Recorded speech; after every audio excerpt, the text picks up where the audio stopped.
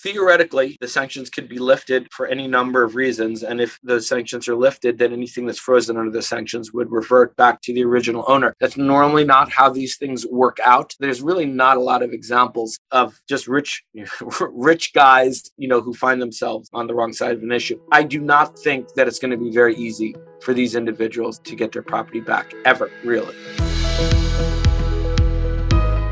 Welcome to the News Not Noise podcast. I'm Jessica Yellin. We've been hearing a lot about Western sanctions against Russia for its war on Ukraine, but they haven't stopped the Russian assault. So what's the point of the sanctions? When are they supposed to kick in? And how do we know if any of them are working? I have a ton of questions, and I'm sure you do too. My guest today, Daniel Glazer, has answers. He is the former Assistant Secretary for Terrorist Financing and Financial Crimes at the U.S. Department of the Treasury in the Obama administration. He personally headed the office that designed sanctions against North Korea and Iran, among other countries. Today, we break it down. He explains why he believes sanctioning Russia's central banking system will prove to be the most crippling blow, how the U.S. decides which oligarchs to sanction, what happens to their super yachts, and what more can be done. I hope you enjoy this conversation.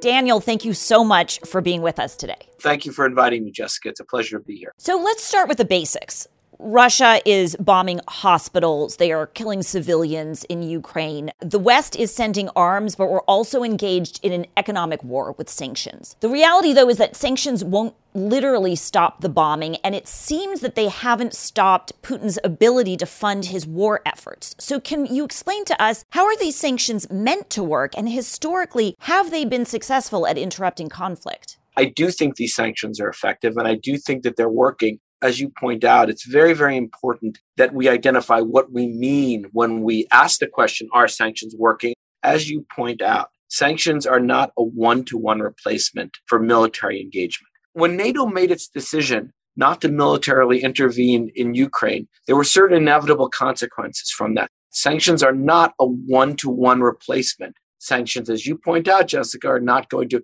turn around tanks in their tracks. They're not going to stop cities from being shelled. They're not going to stop Russian troops from committing atrocities. They're not operational in that sense. What sanctions are designed to do is to create leverage for the diplomats to ultimately try to settle this conflict on peaceful terms and on hopefully terms that are advantageous to Ukraine and advantageous to the West. That's, for example, what they're designed to do with Iran. They were designed to get Iran to the nuclear negotiating table. Whether you agree with the nuclear deal with Iran or disagree with the nuclear deal on Iran, what everybody agrees is that Iran came to the table for sanctions relief. That's an example of sanctions working. And then the politicians and the diplomats have to do their part by negotiating a good deal. Likewise, what these sanctions are designed to do, and they're really quite explicit, is attack the Russian economy, to raise costs over time for Russia for engaging in this type of conduct. And ultimately, the hope is that Russia will, when it sees these calculations, will be willing to bargain its position in Ukraine for some sanctions relief. That's what the hope is. Those types of things, though, don't work right away. Those things only work over time. And in the meantime, what we're left with then is the heroic resolve of the Ukrainian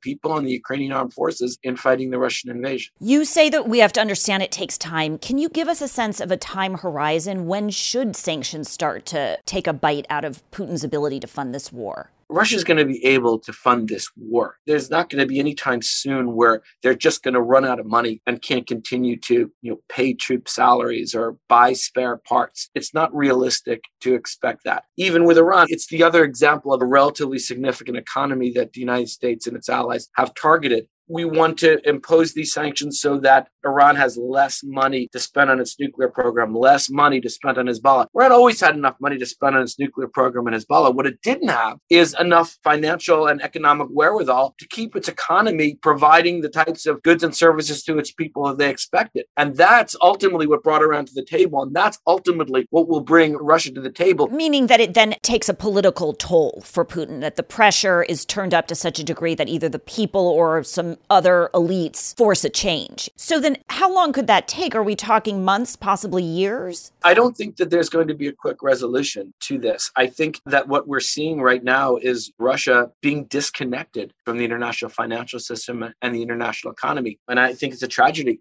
for the Russian people.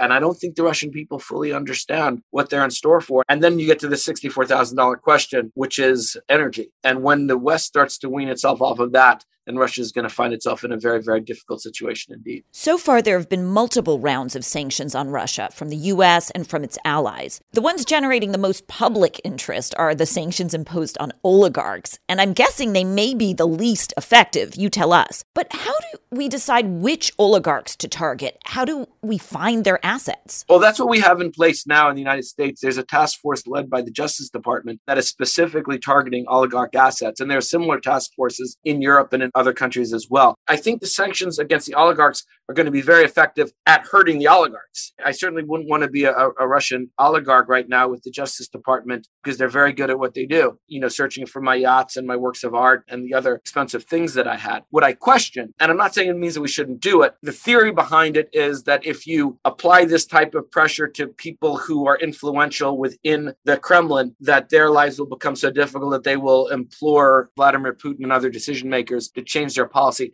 I think that's unlikely. I think it's unlikely that they would have that kind of sway over Vladimir Putin. I think it's unlikely that Putin really cares whether Roman Abramovich has a super yacht parked in wherever it is he parks it or not. I think ultimately what's going to be effective in really affecting calculations is the broader financial warfare and economic warfare you're seeing. But I do think certainly a lot of these guys had it coming to them in the first place. And to the extent that they're profiting from their relationship with the Kremlin, they deserve to have their assets gone after. So let me understand how it actually works. How do officials decide who to sanction when you look at oligarchs, for example? And what is the controlling authority? What gives these governments the right to seize private property? There's a couple of different authorities that government authorities could be acting under. With respect to sanctions, most U.S. sanctions are issued under a law called the International Emergency Economic Powers Act. IEEPA is what it's called for short. And IEEPA gives the President of the United States the authority to declare a quote-unquote international emergency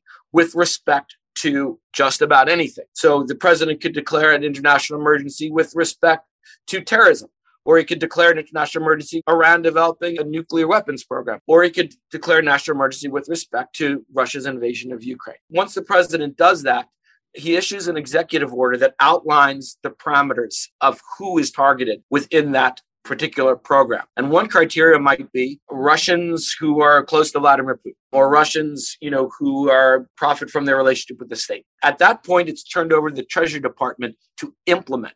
So the Treasury Department will then issue regulations through the Office of Foreign Assets Control, OFAC, which is a part of the Treasury Department. They devise a list of names, and they have to have some evidence for that. And I could talk about how they devise those evidentiary packages, but it involves intelligence, it involves law enforcement information, it involves anywhere they get that information. And then any U.S. person is required to freeze the assets of anybody who's on that list. Any U.S. person, meaning if I'm doing business with an oligarch who's on that list, I have to freeze the assets I have from them. It's not just government entities? Correct. Any U.S. person means any U.S. citizen anywhere in the world, any U.S. company anywhere in the world. And there's two components to most sanctions. It's a transaction ban and an asset freeze. So you would be prohibited from engaging in a transaction with a designated individual or entity. And if you had in your control any of that designated entity's assets, you would have to freeze them. And then I'm responsible for holding them, I assume. How this mostly plays out is in the case of bank accounts. The bank would be required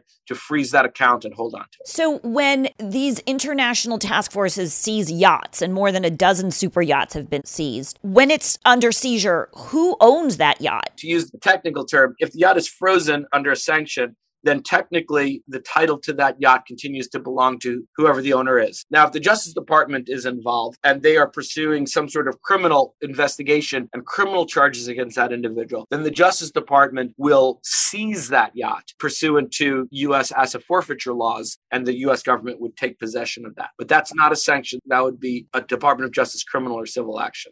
Crazy question, but these yachts require an enormous amount of upkeep constantly. So if they've been taken out and they're like on blocks on a dock somewhere, is somebody taking care of these yachts, or are they going to fall into disrepair? The U.S. government has a whole program set up to take care of the assets that it has under its care. When the Justice Department does seize a car or a boat or something that they could sell, they will go ahead and sell it. And a lot of that money is then reinvested into maintaining the program. So in other words, somebody's paying for the upkeep of these yachts right now. Yeah. I mean, there's been times where the Justice Department has seized like horse farms the drug dealers have owned, and they've had to feed the horses. Oh my God, that's amazing. Yeah, it's a whole big thing. Okay, so that gets me to my next question, which is these things are of enormous value. They're frozen, not seized. But is there a point in time where all these governments collectively could decide to seize these properties and sort of sell all the yachts and planes to fund refugee resettlement and the rebuilding of Ukraine? Under the way the law currently works, if the U.S. government is going to take title to these, which they would need to in order to sell them, they would need to be able to link them to some sort of criminal activity, which could be foreign corruption. If they are frozen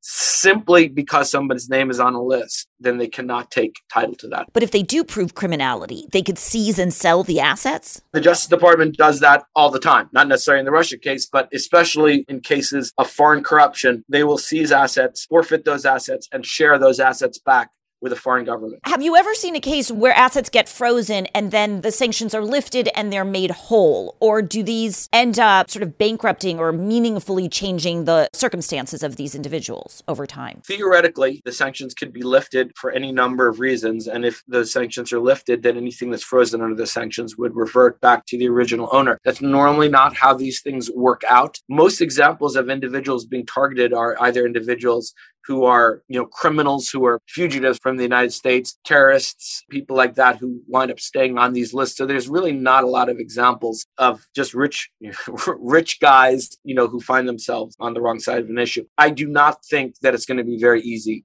for these individuals to get their property back, ever, really. Do you believe them when they cry poverty? Don't they have money hidden away places? Yes. I don't believe them when they cry poverty, no. Okay, let's move on to some of the financial sanctions against Russian financial institutions. They're still not disconnected from the international financial system. In a broad sense, can you give us a sense of what Russia can and can't do right now? Sure. In terms of banking, there's been 7 Russian banks that have been subject to broad sanctions now, including 2 largest banks in Russia. So I don't want to downplay the importance of the actions that have been taken after Russian banks, but there are plenty of Russian banks that there is no prohibition against doing business with right now. That said, there's a tremendous reputational risk of doing business with Russian banks. Many, many Western companies, including Western banks, are voluntarily getting out of their Russia business and getting out of doing business with Russia. Tremendous amounts of money and time and effort and resources by bank compliance departments all over the world are being spent trying to disconnect themselves from Russia. A, because there are so many Russian entities which are being targeted, including Russian banks. And B, there's the expectation that there's more to come. It's true that some things change as we get older. But if you're a woman over 40 and you're dealing with insomnia, brain fog, moodiness, and weight gain, you don't have to accept it as just another part of aging. And with MIDI Health, you can get help and stop pushing through it alone. The experts at MIDI understand that all these symptoms can be connected to the hormonal changes that happen around menopause. And MIDI can help you feel more like yourself again. Many healthcare providers aren't trained to treat or even recognize menopause symptoms. MIDI clinicians are menopause experts. They're dedicated to providing safe, effective, FDA-approved solutions for dozens of hormonal symptoms, not just hot flashes. Most importantly, they're covered by insurance. 91% of MIDI patients get relief from symptoms within just 2 months. You deserve to feel great. Book your virtual visit today at joinmidi.com. That's joinmidi.com. Can you give an example of what they can't do now that they could have done 3 months ago? The most significant measure that's been taken against the Russian economy has been the sanction against the Russian central bank. There is a prohibition, full sanction, against a G20 central bank. It's really unprecedented. And so it is illegal with criminal penalties for any U.S. person, and likewise under European law for European citizens and English citizens under UK law, to do business with the Russian central bank. This makes it very, very difficult for Russia to use its foreign reserves to prop up the value of the ruble, because the way they would do that would be to engage in transactions to buy rubles. They're doing certain things here and there now to create artificial demand for the ruble, but they're not going to be able to maintain that. And over time, the ruble is going to collapse. They will not be able to maintain that. That's probably the most important thing that the West has done with respect to Russia. They're also making it very difficult, if not impossible, for Russia to service its official debt, driving the Russian bonds into junk status. And they're very likely to default at some point in the time in the not too distant future. Again, disconnecting Russia essentially from being able to raise money on international capital markets. As more and more banks do get added to the list, and I think that they will, Russia is going to become more and more disconnected. I really think we are seeing a decoupling of Russia from the international economy. This is going to have direct impacts, like I'm saying now, on the ruble and on Russian debt, but it's also going to have broad impacts on the Russian economy, from interest rates, which are already skyrocketing, to inflation, to unemployment. It's a catastrophe for Russia. So can you paint a picture of how this might impact your average Russian small business owner? They can't get access to dollars anymore. The dollar is the global reserve currency. If you're doing business globally, you're doing business in dollars. For the most part, they're not going to be able to do that. They're not going to be able to get access to Western European markets, to Western Hemisphere markets. Yes, they'll be able to do business with China.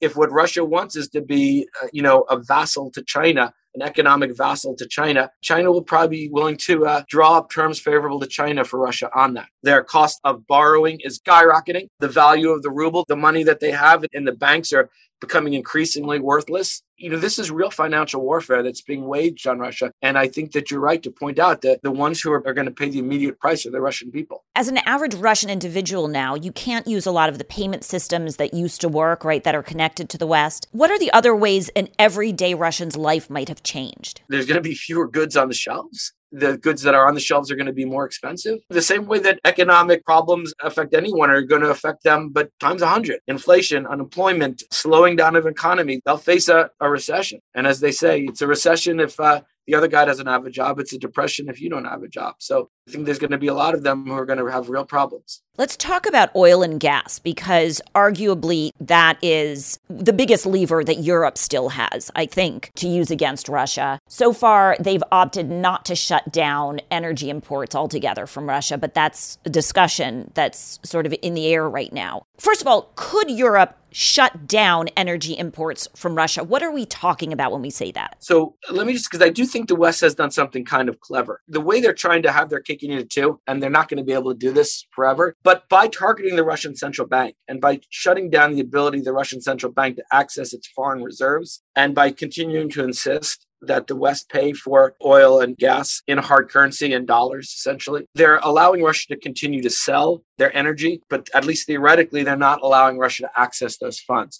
So Russia will continue to build up these reserves, but the central bank can't access them to spend those reserves. That's one of the important theories here behind the economic attack on the central bank. At a certain point, though, that's not going to be good enough. If the foreign reserves continue to grow, Russia will figure out ways to take advantage of that situation. I would argue that at a certain point, very soon, you want to go to energy. As you point out, the West has been very hesitant to do so because generally, even the United States, that would cause an increase in energy prices. The United States is not directly dependent on Russia for energy, but Europe, especially with respect to liquid natural gas, is. Now, the Europeans have crossed the energy Rubicon. So they have targeted coal. So in the last round of sanctions, the Europeans banned the importation of Russian coal, which is, I understand, about a $3 or $4 billion industry. So that's a start. The big issue is oil and liquid natural gas. Now, the Europeans are not as dependent on oil as they are on liquid natural gas, which is why when you read the newspapers, what everybody's talking about in Europe is oil. You only hear them talking about oil. And with respect to oil, there is a divide within Europe right now as to whether now is the right time to do it, given the impact that it will have on European energy markets. There are ways that Europe could do this. And again, you could look at what happened with Iran when the West targeted Iranian oil. So you could do it in such a way that would still allow pipeline importation of oil from Russia, but go after Russian ships carrying oil. You could do it in a way that allows for a gradual reduction over time. That's how it worked with Iran. Countries needed to show that they were significantly reducing, but they didn't have to get down to zero, right away. There's any number of things that the Europeans can do, and I do think eventually you'll see that type of thing: targeting Russian sales, targeting Russian shipping, targeting Russian ports, targeting countries in a way that causes them to significantly reduce over time. I think that's what you'll see with oil. You've mentioned that sanctions are easier to impose than to lift. So if the world ends up weaning itself largely off of Russian oil and also starts to isolate the Russian banking system, where does that leave Russia in 2 years? In a really bad position. I think this is the new normal. I don't think that there's going to be a switch flipped in a month or 2 months or 6 months and everybody forgets about what happened. Put aside sanctions for a second. Just the fact that all of these companies have to exit the Russian market, oftentimes losing major investments that they made. It's not easy to just step back into that, and then a decision has to be made. With respect to a country where there's massive corruption, with respect to a country where there's not respect for property rights or the rule of law, how much are companies going to want to go back? Yeah, companies will go back. This is a real decoupling that we're seeing. When Iran entered into the nuclear agreement with the Obama administration, they thought that they had bargained for massive sanctions relief. They didn't get that sanctions relief, not because the U.S. and its allies didn't lift some sanctions, but it's because the international financial system didn't welcome Iran back into the international financial system. I think you're going to see the same thing with Russia. We are seeing a long-term decoupling of Russia from this. It's not to say that over time it can't be fixed, but I don't think over time it could be fixed with the current leadership that's in Russia. I just don't see how that happens. When you say decoupling, what that means is it's not just will these sanctions be lifted, but basically will businesses be gun shy about racing in to do business again in an autocratic society that's kleptocratic and where sanctions could someday be imposed? Is it sort of like there's now a fear or shame factor around doing business with Russia in the future? Absolutely. The Germans are cutting a deal with the Qataris to get their LNG from Qatar. I heard that the Italians were talking to, I forget which North African country, about getting their LNG from North Africa. I'm sure the Qataris and the North Africans are going to be very happy to pick up that slack. And the demand is just not going to be there. And for Europe, this has now become a strategic issue. They rightly don't think they could safely rely on Russia as a energy supplier for their own national security reasons. And we've seen it. They're already hamstrung by what they can do to confront the greatest crisis in Europe in decades. And the Europeans are hamstrung in their ability to react because of their dependency on Russian energy. The Europeans understand that, and the Europeans, I don't expect, will allow that to happen again. That's a long-term impact for Russia. What's China's role in all this? Are they in any way propping up the Russian economy? China could help keep Russia afloat. They could help take the sting out of some of these measures. But there's a reason why Russia and Russians want to do business in London and Frankfurt and New York. It's, China is not a one-for-one replacement with the West. The Chinese businesses need to be willing to take rubles. They need to be able to do something with those rubles. It's not as simple as saying, oh yeah, come to China, we'll do this business. And I'm sure China will be willing to do it.